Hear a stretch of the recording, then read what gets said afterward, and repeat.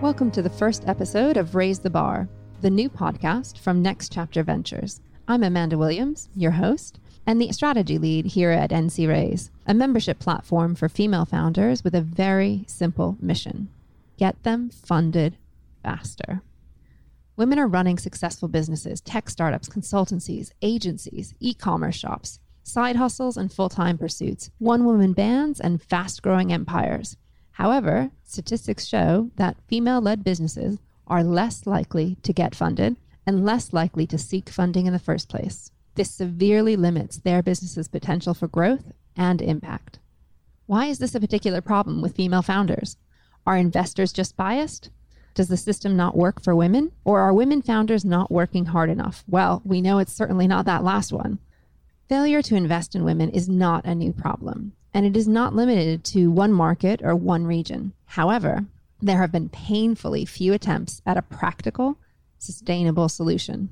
Luckily for all of us, Nicole Denholder has found one.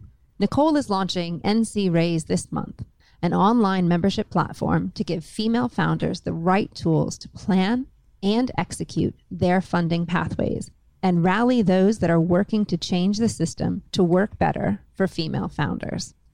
Welcome, Nicole. Thanks, Amanda. And it's exciting to be recording our first podcast episode and launching Next Chapter Raise membership platform this month. It's been a long time coming, but really excited to see how it's all turning out. And let's talk about the problem that you're solving first. You really decided to take on a tricky one, didn't you? I think we can all agree that startups and small businesses are the lifeblood of the economy, and that restricting 50% of the population from growing these businesses is bad for all of us. So how bad is it out there for a female founder? So the most recent statistics around female funding really make for some dismal reading and say it all. Only 2% of VC capital went to all female founding teams. Only 7% of VC partners are women, and women typically start with 50% less capital than men. I mean, these are pretty big numbers. And they haven't moved substantially over the past decade, even though there has been an increased focus on female founders. And it doesn't just apply to equity investment, but you can see the funding struggle across the lending and crowdfunding landscape as well. And only recently, there was a report from HSBC that showed, on average, women globally put US $142,000 of their own money into their businesses. Now, this has mirrored my own experience of meeting women seeking funding, but this is once they've exhausted their own savings first. And what it often means is they start outside fundraising just too late and miss key capital injections for growth early on. And it also limits business growth. So very few businesses can achieve their full potential by bootstrapping alone. So financing, whether it's debt or equity or some alternative options, is what allows them to expand, enter new markets, take on staff, or invest in R&D. And overall, this stops us from seeing more visible female entrepreneur role models. And studies show that if we can't see it, then we don't believe we can be it. So true. We definitely need those role models out there. So is it just a matter of injecting more capital into the system? Will that do it for us? No, more money won't solve this. There is bias, conscious and unconscious, throughout the system. And secondly, most women have to balance their businesses with caring or multiple responsibilities. So businesses have leaned into flexible working, but you find few accelerators or incubators have followed suit. You're also seeing that studies have shown significant bias against women, and that's both in debt and equity financing.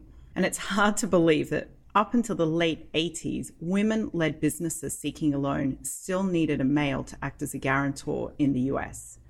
And there's also some of this bias that's unconscious. So Dana Kantz at the London Business School did a study of venture capital funds.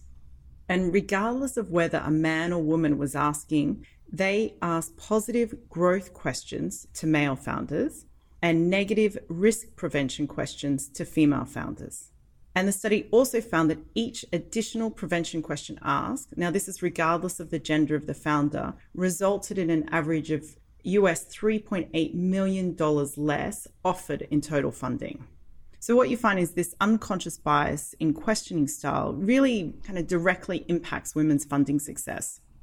And there are things that we'll be doing at Next Chapter Raise to train women on how to approach this negative questioning, but also investors need to acknowledge their bias and change their process to level the playing field. Now, additionally, the startup and the investment world hasn't been too structured to support some of the specific needs of women founders.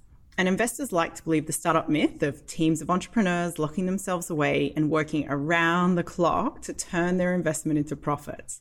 But that singular focus is simply not possible for women who have any type of caring or other responsibilities.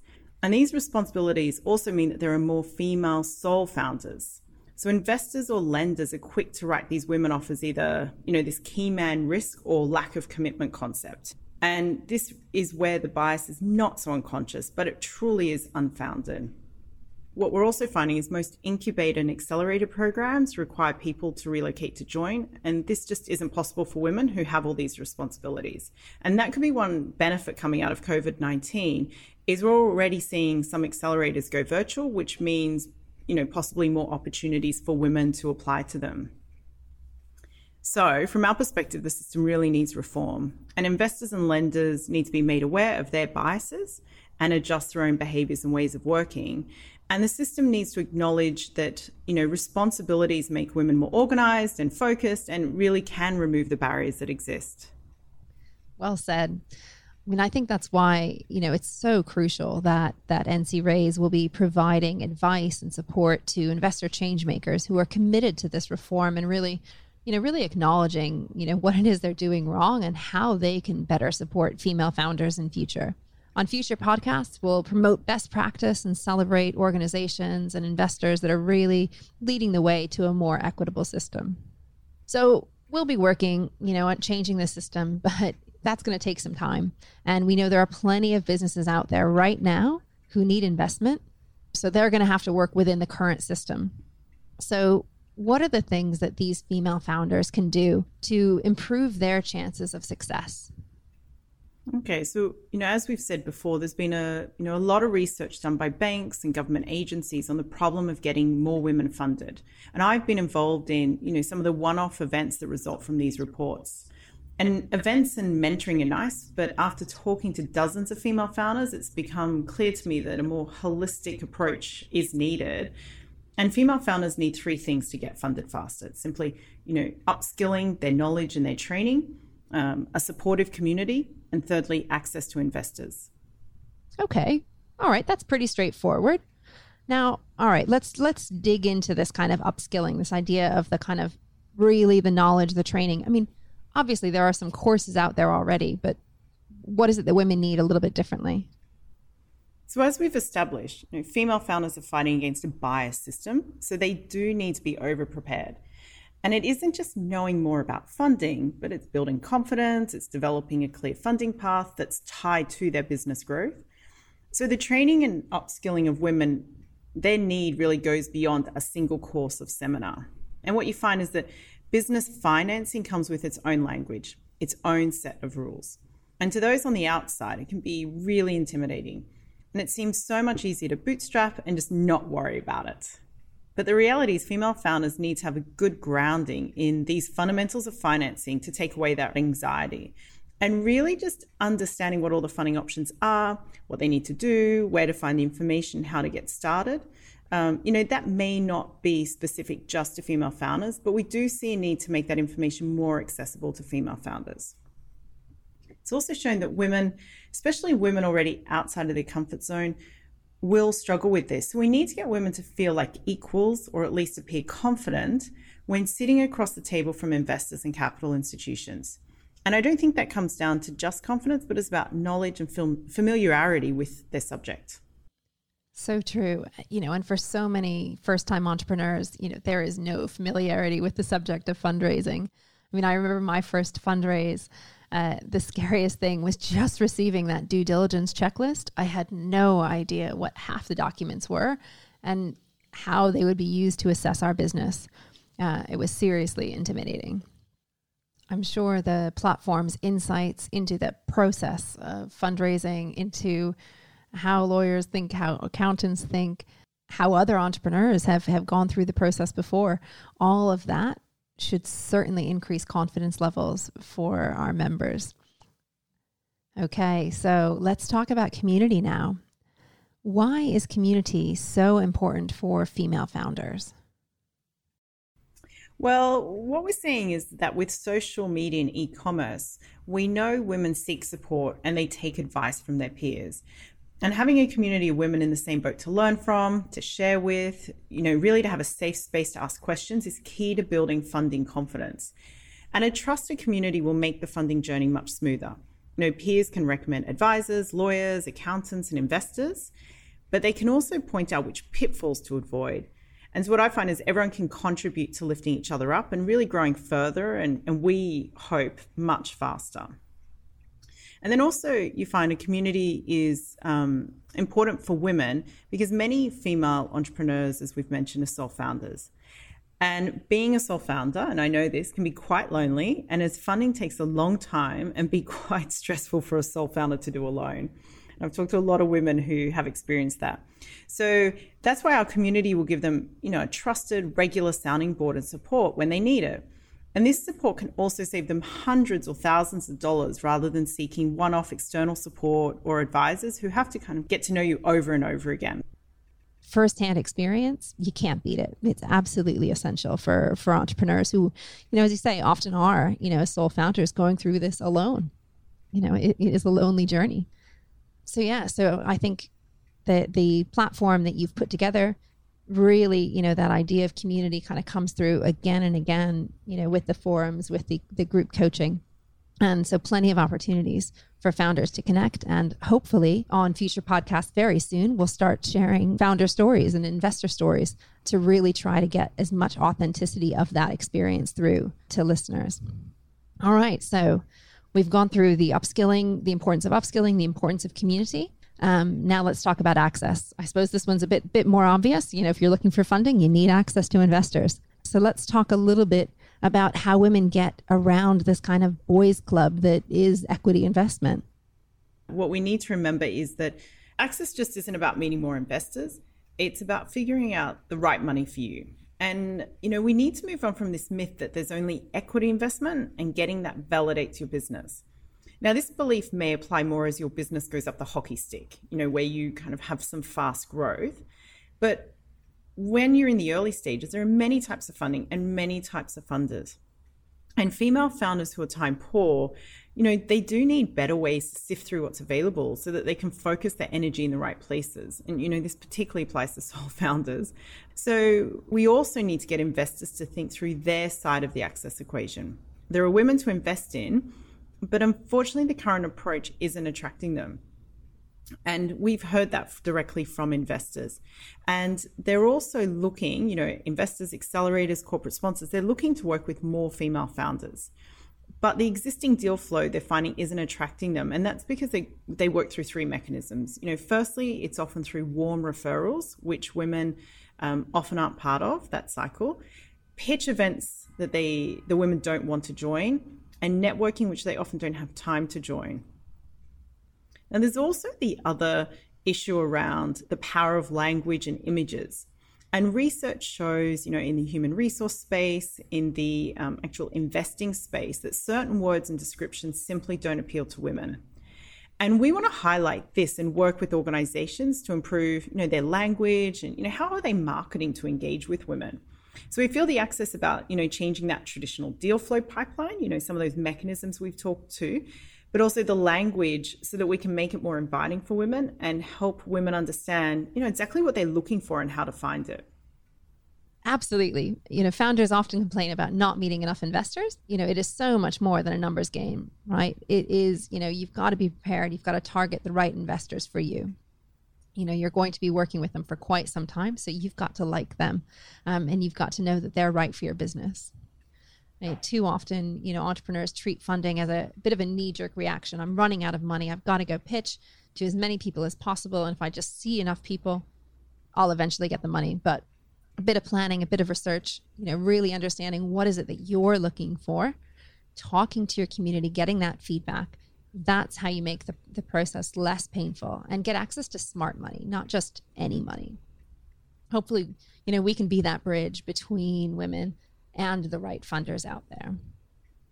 It's a very simple mission we have, right? Helping female founders get funded faster. Very, very simple. So shouldn't be too difficult, right? Let's hope. Let's hope. With the NC Raise membership platform providing this knowledge, community, access, you've got a clear path really on how to achieve that mission. But it's not how you got started. It isn't the first thing that you've been doing in this space. I think it'd be great if you could share a little bit about kind of your own founder journey. Okay, so I launched Next Chapter, firstly as a crowdfunding platform in Hong Kong in 2016. And I was meeting so many impressive female entrepreneurs, across this wide range of industries, but a lot of them hadn't reached their potential, and that quite frustrated me. So it wasn't that the ideas weren't good or even about the execution, but the reason they were stuck or they experienced this slow growth is because they lacked the capital, really, to expand their business, and they just weren't sure where or how to get it. And so what we found is that crowdfunding was a solution that we could offer, but it isn't right for every business and depending on your stage and what your goals are. And so I wanted to find another way to support all these female entrepreneurs that, wanted to get funding that they needed to grow their business. And secondly, we found that a lot of women who had successfully crowdfunded were now asking, I need to get, additional funding. Where can I find that? Now, before you started hanging out with entrepreneurs, you were a top-notch management consultant. Why don't you share a bit about how you're taking that corporate skill set that you have into the world of entrepreneurs? I know so many women out there who have just started their businesses are, jumping ship from corporate. And so I'm sure they'd love to hear how you transfer those skills. My project management days, in my corporate background, I recognize that there's many individual tasks and that a clear plan can make things run quite smoothly. And so where we're seeing lots of organizations offering mentor programs or workshops or one-off grants to help entrepreneurs fundraise, I think that's great. But we want to talk about the fundraising journey because it's a long, complex journey and it does require a solid plan versus one-off activities. And female founders need support throughout the entire journey. And that support also needs to fit around their schedules. So, Next Chapter Raise is a platform where female founders can upskill with the funding tools, the templates at their own pace. They can speak to their community of peers and mentors in, what we feel is a safe space, and access investors who are motivated to support women-led businesses. And our feedback is it maps the realities of life while running a business. And I couldn't be more excited about, I'm going to say pun intended, our Next Chapter as Asia's first dedicated community bringing together, female founders with savvy investors and advisors. Not a bad next chapter at all. And, your origin story, to me, it's a great example of really focusing in on the problem, looking at it from all angles, and putting together a simple, comprehensive solution. Some people might think this is a crazy time to start a new business, but, there's never a perfect time. And I think it's great that you've decided to just get started despite the current challenges.